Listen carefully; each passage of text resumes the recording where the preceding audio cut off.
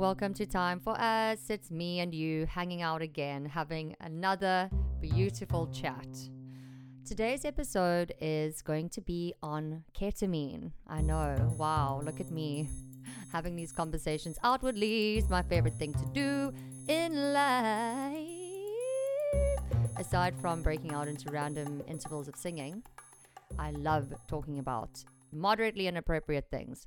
So today I come to you to discuss humble, magnificent, and, as far as I'm concerned, very much abused ketamine.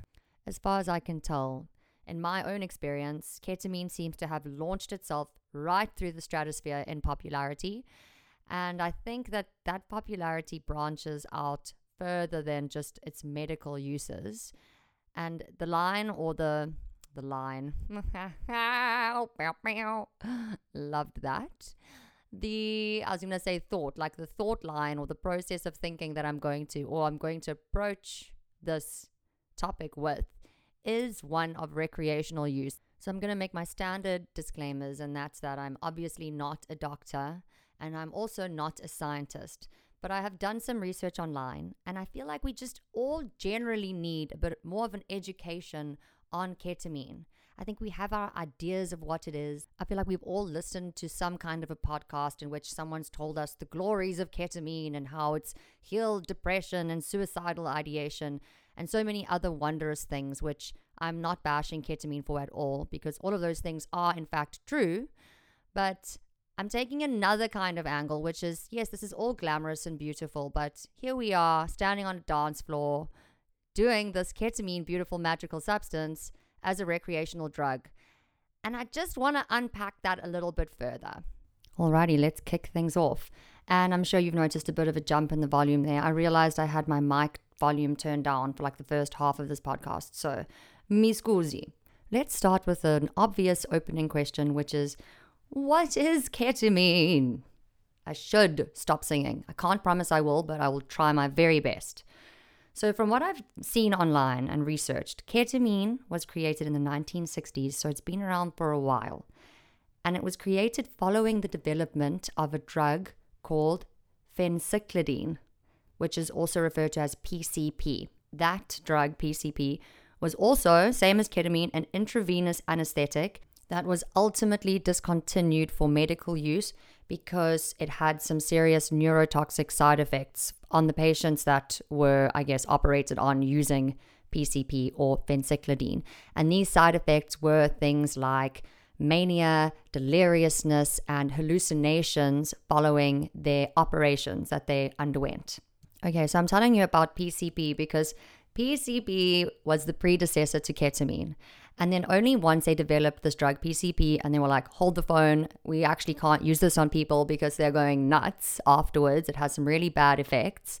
They tweaked and developed whatever chemical compound they used, and they came up with ketamine. And ketamine is quite similar or analogous to PCP in terms of its structure. And when I say structure, I mean chemical structure. I found that pretty interesting. And also, by the way, guys, people are still taking PCP. I don't know if I should be telling anyone about another drug they can take, but don't take it. Apparently, it's really, really bad for you. It's got the street names are angel dust, and I think supergrass was the one thing that I read as well. Super duper addictive, super not good for you. But yeah, people are still out there taking PCP. Although now that I'm thinking about it, we've probably all taken it because it gets mixed into a lot of other drugs. So apparently they use it sometimes, then they mix it in ecstasy or LSD. So yeah, haha, jokes on us. Okay, so ketamine was first synthesized in 1962, and it was first tested on volunteer prisoners in 1964. And the prisoners who underwent these ketamine treatments, they described their experience as they were floating in outer space, or they had no feelings in their, or feeling. They had no feeling in their limbs. And they also, some of them described having a feeling of dying. And I've heard some people speak of ketamine in that regard as well. I'd imagine that's when you take like a really big dose. And I think it's also if you do it sober. I'm not sure. I've never done that, but I have heard all of these things reported. So ultimately, ketamine was then found to have the exact same anesthetic and pain relieving effects as PCP, but with far less adverse side effects. And after these initial tests or research based treatments, they defined ketamine as a dissociative anesthetic. And I'm going to say dissociative again because I think that's pretty much why people gravitate towards using the substance.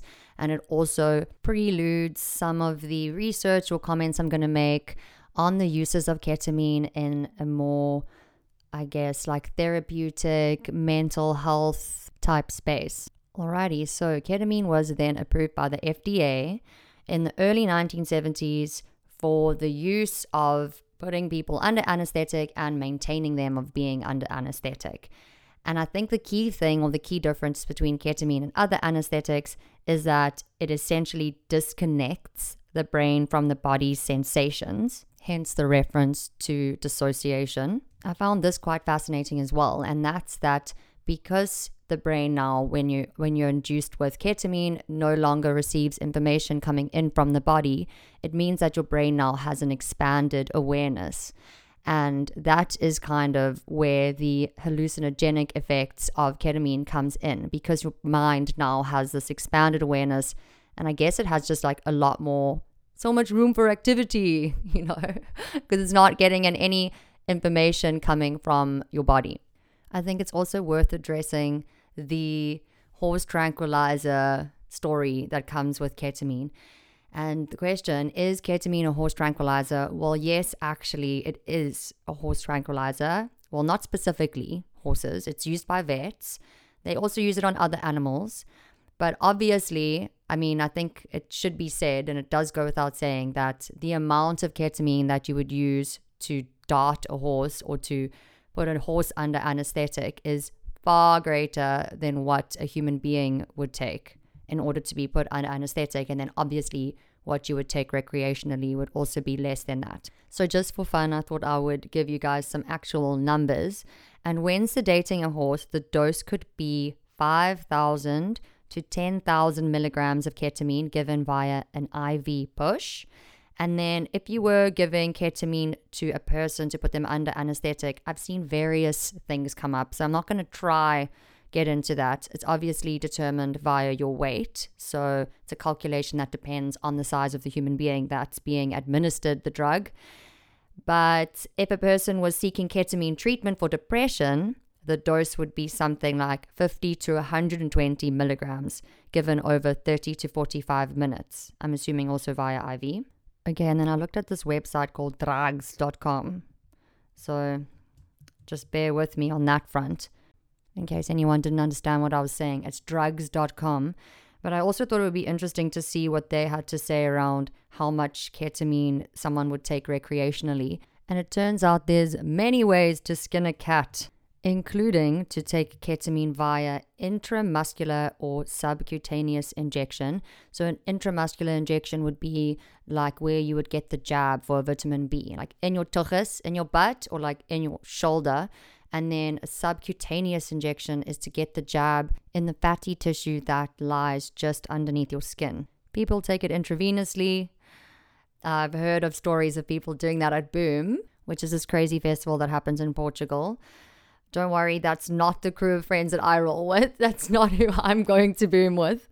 But I have heard that is, I think, not an uncommon way to take ketamine. And then also people take it orally. I found that super interesting. How wild is that? And then lastly, the most common way is to take it via insufflation, which is a new word that I've learned. And that is the good old-fashioned snifferoo, babe. That's when you stick it in your schnoz and you sniff it right up there. So I tried to do some kind of a calculation based on the insights that I got on drugs.com. And that was around the average amount that someone takes when they're sniffing ketamine. And it says between 60 to 250 milligrams. Okay. Now, if you had to do the math and you had to back calculate from, imagine you had a gram of ketamine, which would be 1,000 milligrams. If you divided that by 50, that means that you would have 20 bumps of ketamine in a bag. That to me seems a bit like a very hefty bump. That's a very bumpy bump.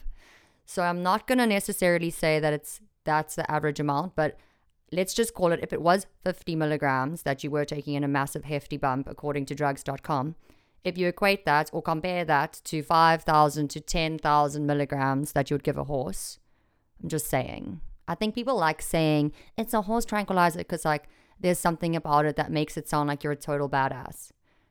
I don't know. I just wanted to set the record straight. You're not a horse, babe. Okay, so I'm sure that there are a million other podcasts that you can listen to that will talk about this in a more scientific way. But this topic or this podcast is not entirely that. And while I am giving you guys facts, I'm obviously also discussing it from my viewpoint and as it kind of applies to me and my life. And I thought that I will touch on the mental health aspect because I do think it's important, but I'm not going to dive too deeply into the nitty-gritty of the science, but I will lay some science on you. So there are 2 ways that ketamine therapy helps people that are experiencing depression, acute depression, or suicidal ideation. And basically, these treatments are administered to people who are not seeing any results from any other kind of medication. And for those that have undergone ketamine therapy, the 2 ways that ketamine kind of impacts the brain, or how it has this, I guess, combative effect on depression, is that it dramatically reorganizes brain activity. So in a way, taking a massive dose of ketamine has this effect of like a switch being flipped on and off, or like the plug point being pulled out of the wall. And it kind of allows for a bit of a reboot, if you will. Essentially what it does is it changes the neural activity patterns that happen in the brain. And neurons that were normally active kind of get disconnected, and neurons that were lying a bit more dormant, or neural pathways that hadn't necessarily been that active, form new connections. So it kind of allows the brain to restructure itself, or the connectivity in the brain. It like jumbles it all up and restarts it, which is pretty cool. And the second thing, which I'm going to try explain, but please forgive me, as I said, I'm no scientist, is that there are some neurons in the brain that are involved in mood that use a chemical called glutamate in order to communicate with each other. So people who have depression generally have neurons or nerve cells that don't respond to glutamate anymore. So the glutamate receptors on their nerve cells are kind of deactivated or weakened. So they don't respond to this mood chemical.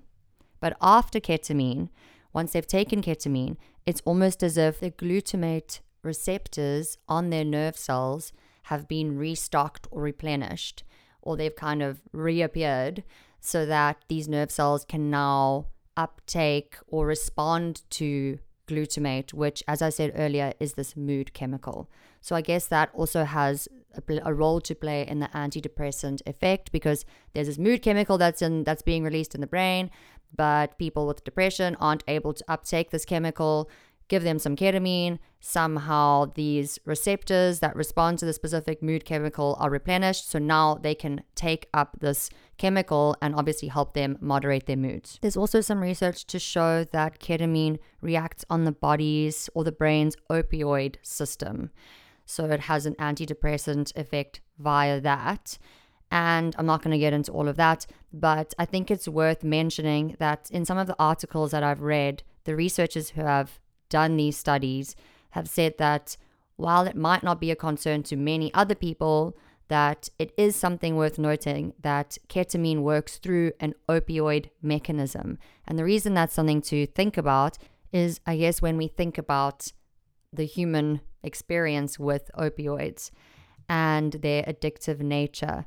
So the concern, I guess, is that people who use ketamine might require larger and larger doses of ketamine over time in order to feel its effects, as is with the case with opioid painkillers. Like any opioid addiction, basically you have to take a shitload of them in order to start feeling the high, and that kind of leads to that addictive kind of pursuit of the drug.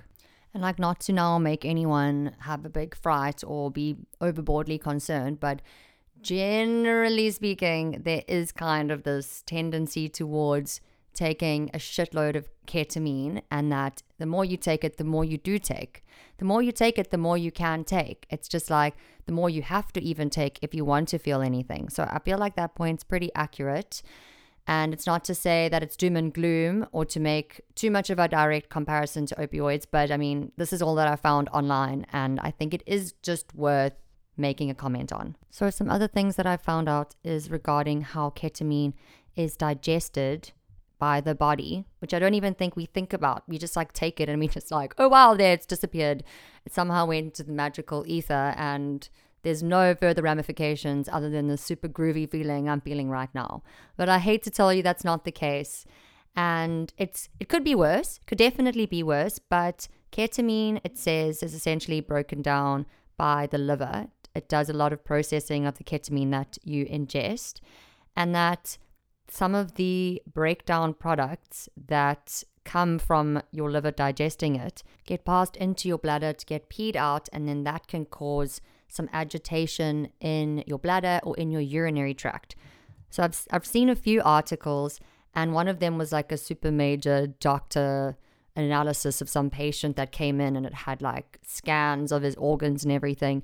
And I went down to the bottom, and I think generally the top level understanding is that because ketamine has the ability to relax the smooth muscles in your body, and to clarify what that is, those are kind of muscles that you find in your stomach and intestines, and also in your urinary system.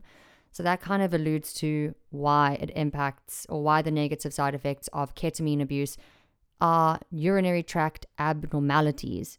And just to clarify what a urinary tract actually is, the urinary tract is your body's drainage system for removing urine. And in essence, it's like the combination of all the little things in your body that have to work together in order to make this happen. So it's your kidneys, it's your pee holes, and it's your bladder that all come together to make the urinary tract. And interestingly enough, I've also seen the term ketamine bladder syndrome being thrown around. So this is obviously a real thing. Abusing ketamine has an impact on your urinary tract, and then apparently also upper gastrointestinal effects as well, which I guess also relates to this whole smooth muscle relaxing thing that ketamine does. That said, all the research that I've seen as well has said that if a person who is showing these kind of ailments or these symptoms or these really not so nice things stops using ketamine and kind of like basically stops using it entirely, that their body heals. So it's not all like doom and gloom.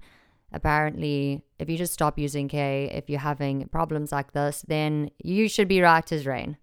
Okay, so that brings us, I think, to the close of my like researchy, low-key headache part of the podcast. And I say that with love. It's been great, but my head does ache. I hope I did a reasonable job of explaining that to you. And now we get to the fun part, which is my opinion. Yippee! It's the favorite part of the podcast, for me at least. And I just would like to chat about the fact that I feel like, at least in like social scenes these days, there seems to be two factions. And these two factions are the cocaine faction and the ketamine faction. And once again, I am painting with broad strokes. But I mention this because I feel as though, and it could just be me, the people who do cocaine are more frowned upon than people who do ketamine. And the people who do ketamine kind of, in my opinion, seem to feel as though what they're doing is far better than cocaine. And that's not to say that it isn't, because fundamentally, cocaine is a Schedule II drug, and that means that more than it being psychologically addictive, it's also physically addictive. And obviously, yes, it's cut with a whole bunch of other random crap, and we definitely know it's not good for us, and it's not great. And then we have ketamine, which is a Schedule III drug, which defines it as something that is less physically addictive, but is also psychologically addictive.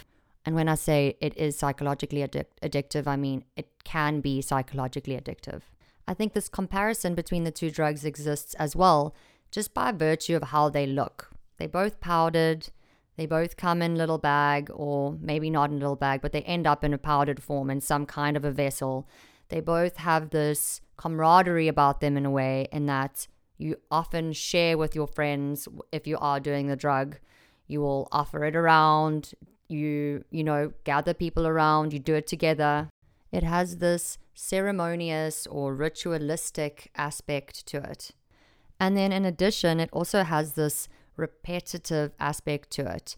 So you will do a bump or you'll do a line, and then you'll do another bump and you'll do another line, and then, you kind of, and so on and on it goes throughout the evening. You repeat this behavior. And I don't think that there's many other drugs necessarily that you do that with. You're not going to be popping a pill every 1 hour. Maybe you are. And in which case, wow. Wow. We definitely know. That's all I have to say. We've seen you on the dance floor. We know who you are. But lastly to that is the way that you take it, which is through insufflation, the new word that we learned. So the most common way to take both of these drugs is to snort it. And I'm building up this comparison and drawing these parallels because I want to highlight the danger of doing that.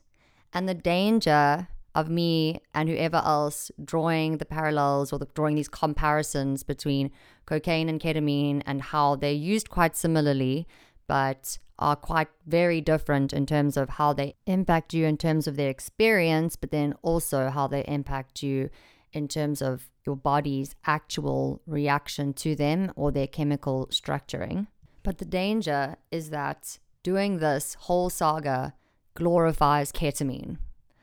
And I just want everyone to know that you are glorifying ketamine, that most of the people who use it glorify it.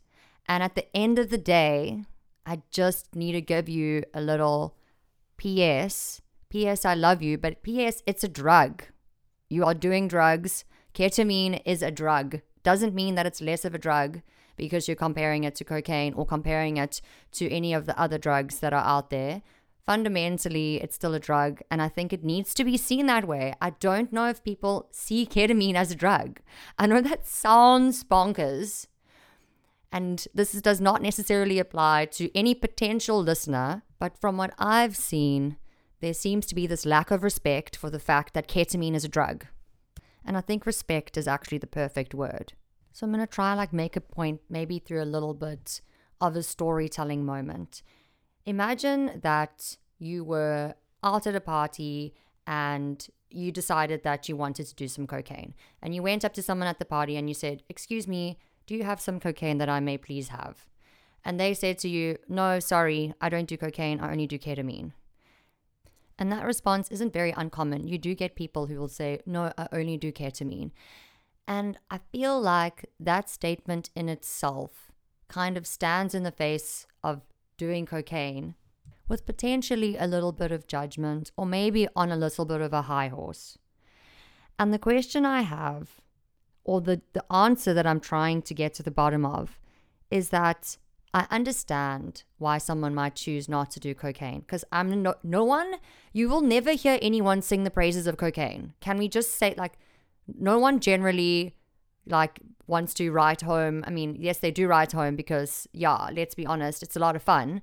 But generally speaking, it's people have such a bad perception of cocaine. They look down on it. It's disgusting. It's such a terrible habit. Even saying the word is oh my God, I can't believe I'm saying this out loud on a podcast. Jeepers creepers. I mean, that's just all the connotations around cocaine. 100%. Not arguing with you on that at all. But what I am going to counter argue is that, I only do K. But okay, why do you do ketamine? I understand that why you choose ketamine. I'm not asking you why you choose ketamine. I get why you choose it. We've just elaborated on all of that, the minutes leading up to this point. But the question is, why do you do it? Is it because it's fun? Is it because it makes you feel loopy and a little bit wonky? I know for some people it can be quite energizing depending on when you take it. But then again, it's why is it fun? Why do you want to get all loopy and feeling wonky? And I think the answer to that is because fundamentally, you just want to feel something different. You wouldn't be taking it if you didn't want to feel something different.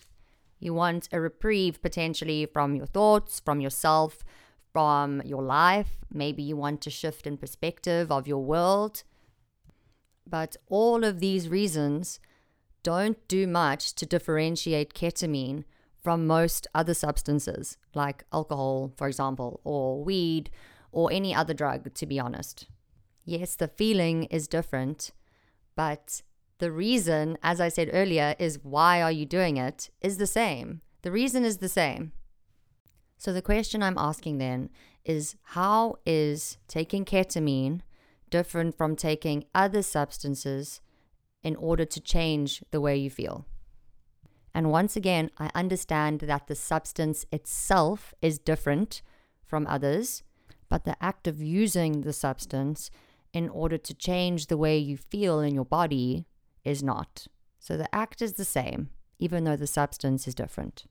And this is what really gets my goat, is when people start referencing all the research around ketamine and its antidepressant effects. I have a question for you, and that's, are you depressed? Are you depressed? Have you thought about that? Maybe you are. In fact, maybe we all are slightly depressed in some way. But if you are, then wouldn't the best way to handle that be with conscious awareness, not necessarily standing on a dance floor and putting yourself in a K-hole? I kind of feel like those two things are slightly different. Now, I'm not saying that drugs can't help with epiphanies or with shifting your brain's patterns, particularly with ketamine, as we've discussed. But if you are depressed, you can't merely be taking ketamine every weekend as your solve. I'm sorry, I hate to break it to you. You actually need to do the work. And if you're not doing well mentally, in my opinion, you need to address that head on, not force yourself to dissociate from it. And if you are determined to use ketamine as a kind of approach to managing depression and your mental health, and you're thinking to yourself now, bugger you, Danielle, I don't need to go see a psychologist or a psychiatrist, I'm determined to try this ketamine thing. Well, then there are questions you have to ask yourself, and that is, are you tracking your mental health? Are you monitoring if you even feel better or if you feel worse? How do you feel before or after? You know, like if this is why you're claiming that this drug is so beneficial, and that's potentially why I'm assuming you would mention it is because that's why you're using it, then are you doing any of these things? Or do you actually not really care about your mental health and you're just trying to find a reason to make doing ketamine okay? And my final little gripe is the sense of accomplishment that has now come with how much ketamine you can physically tolerate and how much you can actually do in one go. I just feel like people have this sense of really bragging about how much K they can do. And I just want you to know, like, let's just reflect back on the comment that I made about ketamine's impact on the opioid system in the brain. Your tolerance develops with excessive use or with using it a lot and a lot and a lot. So it's something that you should maybe just be like, you know, like just think about it a little bit. Something that maybe you should be a little bit concerned about. Yeah. And also, like, how old are we? I don't want to be funny, but like, are we in matric rage? Are we downing Smirnoff quartz? Like, what is it? I don't understand why this sense of competition around, oh, I just did like a shovel full of ketamine and I'm still standing. Well, congratulations. I'm going to phone Dr. Phil right now for you. He's on the line. Hold on, Dr. Phil, just hold on one moment. Okay, I had to hang up on Dr. Phil because obviously I'm podcasting, so it was like a little bit rude, but I have his number saved on speed dial, so don't test me. Okay, guys, this is kind of bringing me finally to the end of this podcast.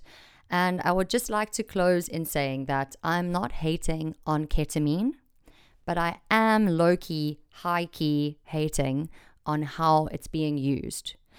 And as I've said probably like a bajillion times in this podcast, I think people need to realign their perspective on what this thing actually is and stop pretending that it's not a drug and start developing some respect for it, and also start asking yourself some questions. Don't glorify it. Don't glamorize it. Don't set it apart as if you're not abusing it or using it as you would any other substance. Like, let's just start putting some intention behind why we're doing this, Think about it. Why are we putting ourselves into a giant K-hole intentionally? Honestly, like, I'm honestly interested. Like, I would love to know the answer to that. If you can tell me, I'd love to know. Do you even know why? If you've thought about it and you have an answer, please, actually, I'm really interested. Like, I would love to understand why that's happening. And you know what? Fuck my input or my understanding. I would love for you to understand why that's happening. Like, for you to really pick your own brain, because I really think it's something that you should do with more consciousness. And I also feel like going into the K-hole is idiotic. I'm sorry. I said it. I said it. That's my unpopular opinion for the day. I think it's idiotic to put yourself in a K-hole intentionally, repetitively. But hey, each to their own. Each to their own. Okay, guys, that's it for today. Thank you for listening. I hope that you enjoyed this episode. Please, will you give my podcast a rating on Spotify? This is my cue to you. Go onto my profile. There should be like a little rating star thing. Click on me, on the stars. Give them a little star number rating, my boob. And if you are enjoying my podcast, please will you also follow me on Spotify, baby. Follow me so that I can get my followers up and that I can look cool to all my friends. I'd really appreciate that. New episodes definitely out on Wednesdays. We are going to rotate guest interviews and solo episodes. And then I'm kind of playing around with the Friday episodes, but we'll see how that goes. Thank you for listening. I love you very much, and I love me, and no judgment to anyone out there. This is just me getting on my soapbox and expressing some thoughts. Hope you have a beautiful day. Bye.